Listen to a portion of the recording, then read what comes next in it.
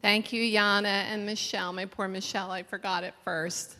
Thank you to her who took on piano for us last minute. She did a beautiful job. So thank you, girls. This year, I'd like to introduce our speaker. And with it being our homecoming, when we started discussing, we wanted the speaker to be one of our own. So in discussing topics, the idea came to do Come Home for Christmas because of us coming back to our auditorium here. And there was the discussion of the story of the prodigal God, and Janet Travis did a study here on that book. And some of you may have taken that study with her and know that the study and the topic and the story is actually very near and dear to Janet's heart. And that is why we're pleased to have her as our first speaker back home. Janet's a mother to 3 boys. As most of you know, but not all, she is Pastor Bob's wife. She's also a mentor, a teacher of God's Word to many of you in this room. She's my friend, and it's my honor to introduce her to you today, Janet Travis.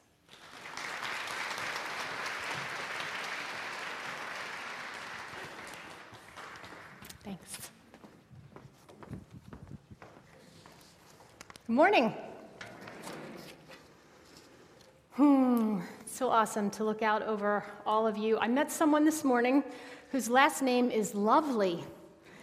It made me think, that's you all, your last names should be Lovely. It's a beautiful room, a beautiful place, and beautiful women. So thanks for being with us here this morning.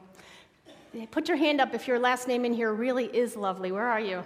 Over here. Her last name's Lovely. I love it. Well, I'm really delighted to have the opportunity to be able to share with you this morning in a bit of a different forum than I'm used to interacting with women, but I'm excited to be here. A lot of you out there have never met me before, so that introduction was pretty meaningless about those things that were said about me. So I'm going to give you a little glimpse into my life before I start. I come from a small family. I have just one older sister, and I've never been a particularly girly girl.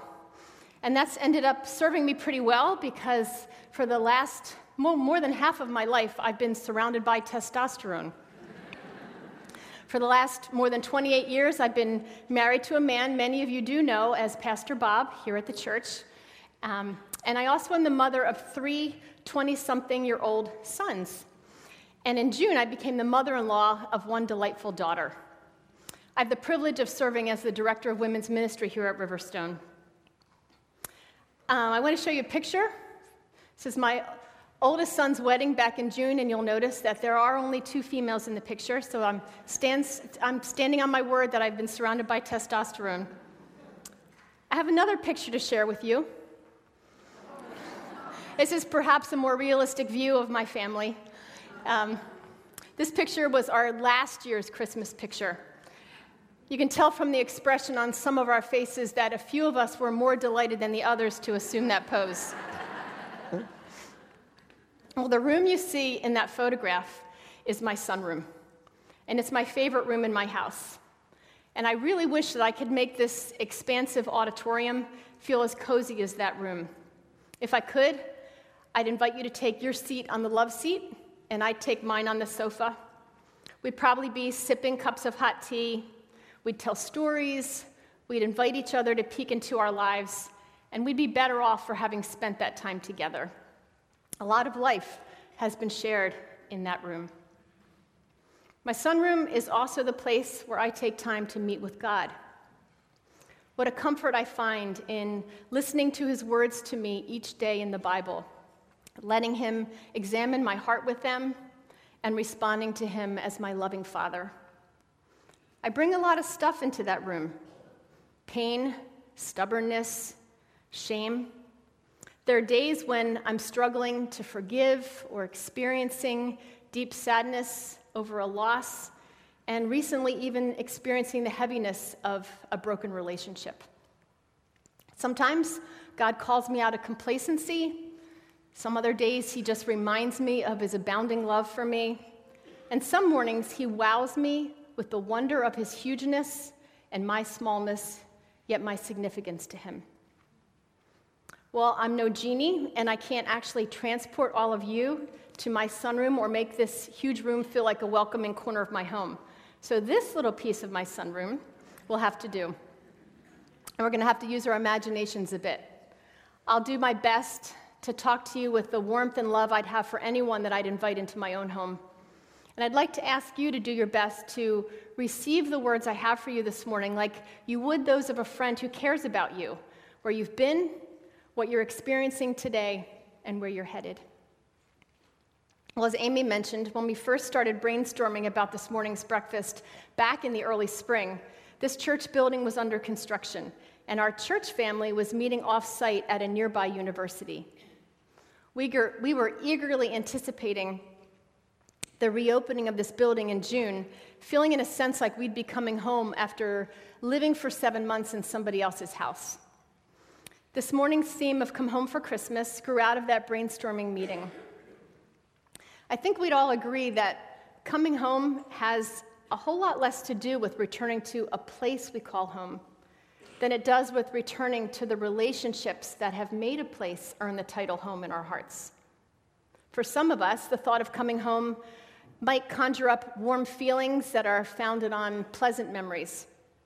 But for others of us, I wonder if coming home might remind us of broken relationships, decisions we've made that have had painful repercussions, and maybe a desire to stay away rather than really re-engaging. Well, there's a particular coming home story that I'd like to share with you this morning. And while it's very personal to me, I'm not actually a character in this story. This morning, I want to share with you a well-known story from the Gospel according to Luke that we may know as the parable of the prodigal son. A few years ago, I read a book by Tim Keller that Amy mentioned called The Prodigal God. And reading that book helped to deepen my understanding of the parable, and it convicted my own heart of my need for God's forgiving, embracing grace and love every day of my life. So you're going to find some of the insights that I've gleaned from that book woven throughout my message this morning. We need to pause a moment before we launch into reading this poignant story to clarify some background information that's going to help us understand the connections that Jesus makes throughout the parable. When we tell a story, we usually have a particular audience in mind. When I was preparing for this morning's message, I thought about you, what you might be bringing into this room in terms of how you think, what you believe, what drives your lives. And Jesus had a particular audience in mind when he told his story. His audience was a group of men known as Pharisees and teachers of the law. These were Jewish leaders, and they claimed to believe the entire Bible, the entire Hebrew Bible. They tried to obey all of God's laws, but often they pretended to be holier than they really were. They wanted to avoid people that they called sinners because they wanted to keep their own image clean. They obeyed many unimportant rules, but they often failed to grasp the heart of what's truly important to God, and that is what the story we're going to consider this morning will bring to light. They refused to listen to Jesus because he messed with their self-righteousness. They cared more about their religion than they cared about God.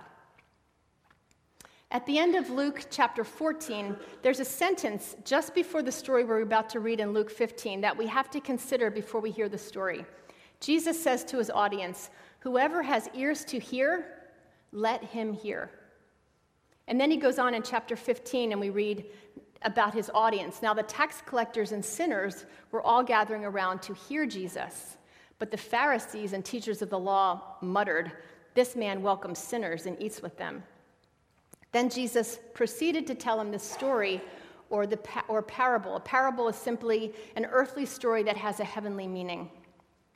He spoke in parables to reveal the truth to those who really wanted to hear, and also to conceal the truth from those who were indifferent. And in this story, that's the Pharisees and teachers of the law. Luke tells us that the tax collectors, and they were a group who was infamous for embezzlement and cooperating with the Romans, that the tax collectors and the sinners, who were people who didn't observe the moral law, that they had gathered around to hear Jesus, but that the religious people were muttering. This morning, I want to invite each one of you to lean in, to hear what Jesus has to say, to listen to the wonder of God's searching love. So let's pause for a moment, please, and would you pray with me? Father, would you open our eyes that we would see wonderful things in your word this morning? Open our ears that we would truly hear what you have to say to us. And open our hearts that we might see ourselves in this story, the story of your searching love, and comprehend our need for you, see you for who you are, and believe. Amen. And now the parable.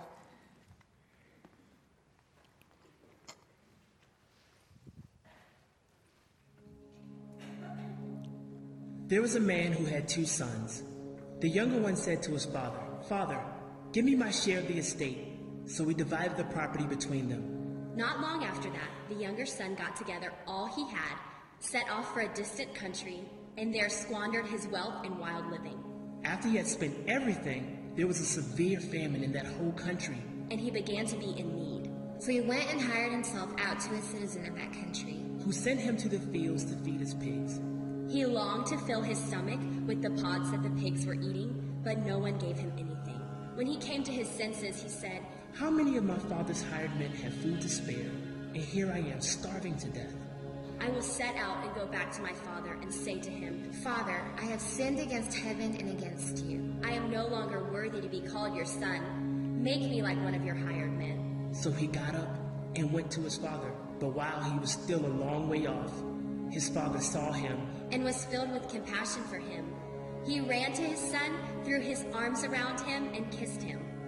The son said to him, 'Father, I have sinned against heaven and against you. I am no longer worthy to be called your son.' But the father said to his servants, 'Quick, bring the best robe and put it on him. Put a ring on his finger and sandals on his feet. Bring the fattened calf and kill it.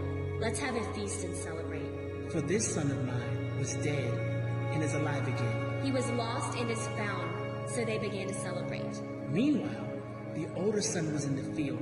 When he came near the house, he heard music and dancing. So he called one of the servants and asked him what was going on. 'Your brother has come,' he replied, 'and your father has killed the fattened calf.' Because he has him back safe and sound.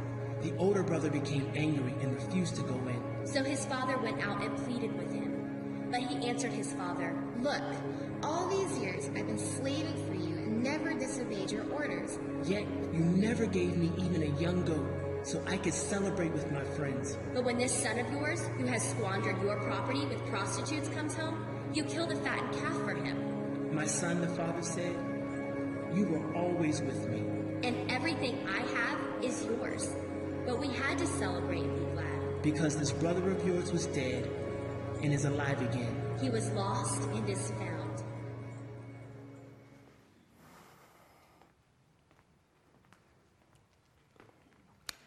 Well, we learn in the introduction to this story that a certain father had 2 sons.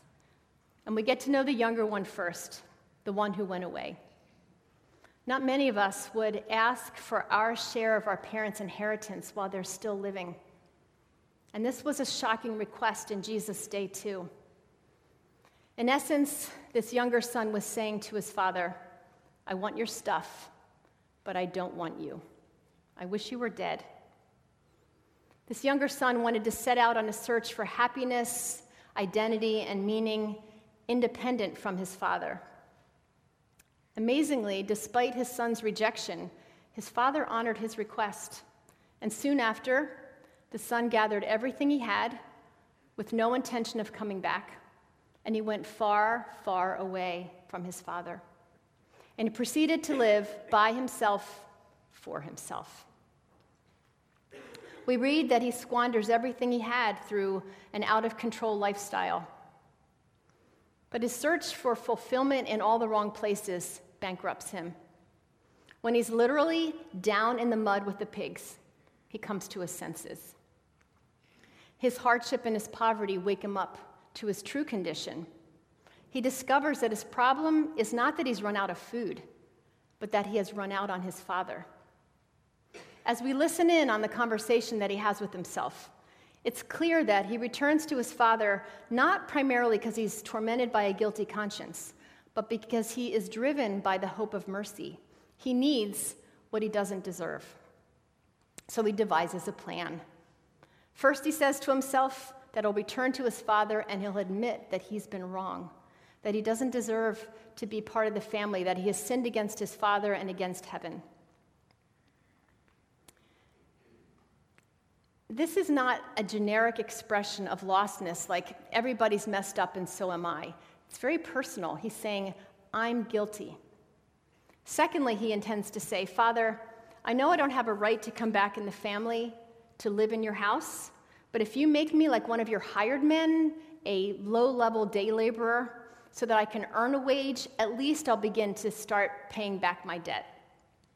So with this plan in mind, he sets off for home. And while he's still a long way off from the house, we read that his father sees him, is filled with compassion, and he runs to him. He throws his arms around him, and he kisses him. Can you picture that? What shocking initiative by his father. He was waiting for him, filled with compassion, ready to forgive and accept him. Locked in his father's welcoming embrace, he tries to roll out his plan for his restitution. But his father won't hear it. Instead, he orders his servants to bring him apparel that's fitting for a son and to throw a party to celebrate his return. In no uncertain terms, his father's saying, I'm not going to wait until you've paid off your debt, and you don't need to beg and plead. You're not going to earn your way back into this family. I'm simply going to take you back. In a moment, the son goes from destitution to restoration. And on his father's terms, not on his own terms. Why would his father do this? The only reason the father gives is that his son had been dead and is alive again. He had been lost and he is found. That's grace. Grace.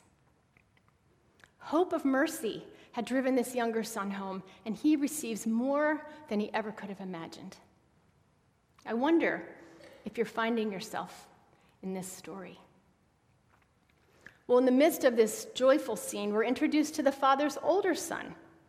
In contrast with his younger brother, this son has never gone away from his father, at least not physically. At first glance, he seems to be quite the opposite of his younger brother. He stays home with his father. He had been laboring in the field, doing his work, when his brother came home. And the party was going on when he returned. When the family servant tells him the reason for the celebration, that his younger brother has returned and has been reinstated by his father, he's so furious that he refuses to go into the party. That refusal would have brought great disgrace to his father in front of his guests. I hope you noticed that just as he had done with his younger son, this father takes the initiative with his younger son. Just as he'd done with his younger son, the father takes initiative with his elder son too. He goes out to him, and he pleads with him to come into the party. But why is his older son so angry?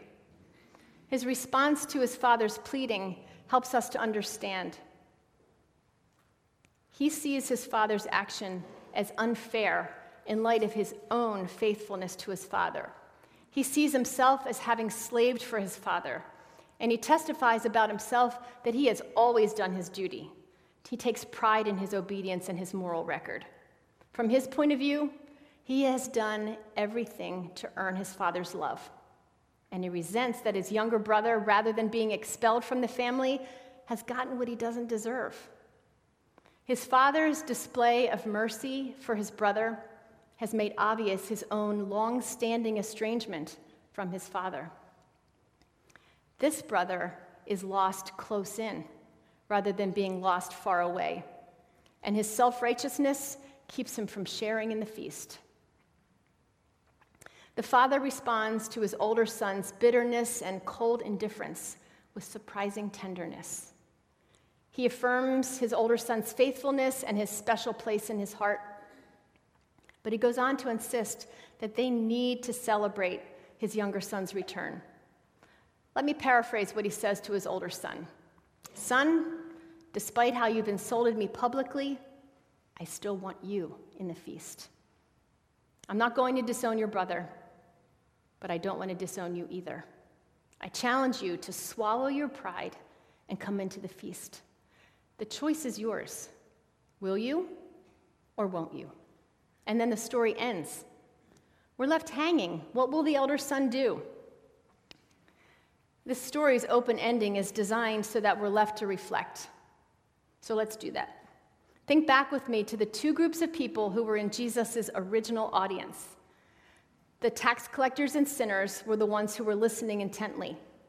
They pursued personal happiness and fulfillment independent of God and the religious community.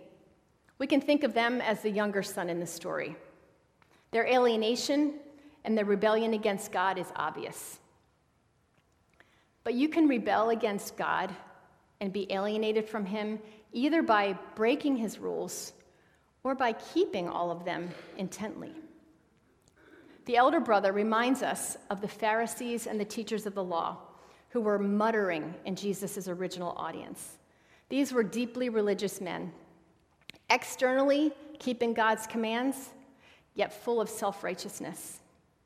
Unlike the tax collectors and sinners, they didn't see any need in themselves because they defined sin by outward actions, not inward heart attitudes. They saw obedience as a way to get control of God, as if they could put God in their debt. They hoped to earn blessings from God through their religion of good works, rather than relying on God's sheer grace. But Jesus is showing them that everyone in his audience needs the Father's embrace, and he's inviting us into the story. He's describing ways that we, both in our rebellion and in our self-satisfying moral behavior, turn our backs on God in one way or another. We're all lost. The only question is the extent to which we've wandered from the Father's house. Both of the sons need to come home to the initiating forgiveness and love of their father. And like the sons in the story, we need the searching love and grace of God, each one of us. I wonder, where do you see yourself in this story? Do you know this God who swallows you up in his grace? Have you brought your utter unworthiness into the context of his lavish expression of love? What would coming home look like for you? Well, the story of the prodigal son, or perhaps better called the story of the forgiving father, is so poignant to me. I see myself in both the younger and older brothers in this story. So many evidences that I need God's forgiving, embracing grace every day. I'd like to tell you how God used a perfect storm in my life many years ago to begin to show me my need for his undeserved love and mercy and to help me come to my senses. That storm peaked in a dorm room full of college students where my reality and God's truth collided. It seemed like all my life I had felt less than, like I wasn't enough, like I should try harder and be better. I worked feverishly to make up for and to cover up for my inadequacies. I can recall feelings of insecurity all the way back to my early and elementary school days. I used performance, which drove me to perfectionism, to try to prove myself and to earn love and acceptance from people. Using performance and perfection as my drug of choice came at the cost of my character. I wasn't above lying, manipulating, and cheating to create the facade that I was the person that I wanted other people to think that I was. But my drivenness was really a false friend, and it didn't deliver the security that I longed for. It created such anxiety that I quit college just 4 days into my freshman year, even though I had been valedictorian of my high school class. In relationships, I tried to be what other people expected me to be, doing whatever it took to stay on their wanted list. I gave away what I should have held dear, and I didn't let my own personhood emerge. Being a chameleon left me unsure of who I really was and doubtful of my worth. I had spent myself chasing what I wanted from other people, and I was empty. I was far away from the Father, but I didn't realize yet that I needed His love and grace. I pictured Him as holy and distant, with a list of rules that I should be keeping, someone to be feared, who had high expectations of me, but I didn't know Him as my Father. I needed to come home. So back to the dorm room scene. It's about a year after my first false start as a freshman, and I'm only at this meeting of Christian students to pacify a girl on my floor who would not give up inviting me week after week after week. In the midst of that group of students, I listened to these words from the Bible and listened to these words. How great is the love the Father has lavished on us, that we should be called children of God. And that is what we are. This is love. Not that we loved God, but that He loved us and sent His Son as an atoning sacrifice for our sins, a sacrifice to take away our sins. I was hearing the gospel, the good news, in a way I had never apprehended before. With new clarity, I was hearing what God had done in the life and the death and the resurrection of His Son, Jesus Christ, to deliver rebellious, self-sufficient people like me from the penalty our sin deserves and into His family. That evening, I did what the younger son did. I admitted to God that I had sinned against Him and that I didn't deserve to be part of His family, and I threw myself onto His grace. And He welcomed an insecure, performance-oriented young woman into His family. Well, that was the beginning of my Christian life. I had every reason to rejoice over my new life in God's family. But while I had accepted the reality that I couldn't do anything to get myself into God's family, to earn His love, except to run into His grace, I struggled to live in the reality that I couldn't do anything to stay in His family, to keep His love, except to rely on His grace. You see, I had stepped into my Christian life with my performance mentality in tow, trying to prove by my actions that I was a good Christian. I wonder if you can relate to me here, that old habits, old patterns seem to cling to us like Velcro. What is it about old habits that we mistakenly see them as a pathway to freedom rather than the bondage that they really are? That we're afraid of what we might lose if we leave them behind. That despite how harmful they are, we keep looking to them for life. In my case, my external actions hid the reality in my heart. I was self-righteous and proud. I was so accustomed to working to earn acceptance that I didn't trust God to keep loving me without continually proving myself worthy of His love. I'm grateful that I don't have enough time to tell you a whole lot about what that stage of life looked like for me. But in His kindness, God gave me a gift that propelled me into His grace. And that gift was bulimia.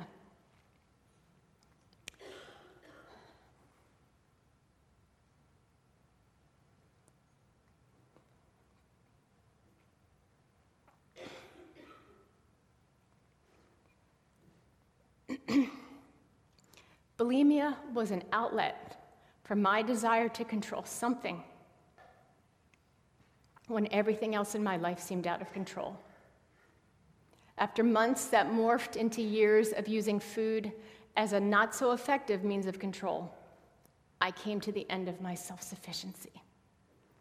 I started to face the issues that I had stuffed for years, my longing to be seen and heard and held, the pain of being hurt by people who said they loved me, and the sinful habits that I had developed in response. But I didn't face those issues alone. I faced them with my Heavenly Father. I developed healthy habits of running to God in His Word, learning to admit my weaknesses and my sin, crying out to Him in prayer, inviting other Christians to help me, and stepping into the security that Jesus gives me. I discovered that God's not looking for me to be perfect. He's looking for me to keep being driven back to Him. I grew in trusting who He is and all He is for me, and He gradually set me free from the chains of my eating disorder. It has been many years since I've been in the grip of bulimia, but God's power to deliver me from sin and shame will never be old news. Throughout each day, I need to stay in His embrace and trust that I'm accepted by the one whose acceptance of me matters the most, and nothing can ever change that, even when I'm the worst possible version of myself on any given day. Of course, your life doesn't look like mine, and maybe you haven't particularly related to my struggle with insecurity and self-righteousness. But no matter where you are, far away from the Father and living for yourself, by yourself, or close by the Father, but relying on your own righteousness to get you into or keep you in the family, every one of us, we all need the forgiving, searching love of the Father. God welcomes you to run into His love and forgiveness that can pardon and restore any and every kind of sin or wrongdoing or prideful self-righteousness. Doesn't matter who you are, doesn't matter what you've done. There is no sin that is a match for His grace. Come home. Well, when we started our time together, I urged you to use your imagination a bit as I invited you into my sunroom. And I've done my best to share the story of my life and God's Word with vulnerability and honesty, as I would with anyone that I'd invite into my home. And I hope that you've heard my invitation, really God's invitation, to come home, no matter if you've been lost far away or lost close in. Thank you so much for celebrating Christmas with us this morning. It's a time of year when we sing songs like "Joy to the World, the Lord is Come." These are songs that celebrate God's plan for bringing sinful people like us to Himself.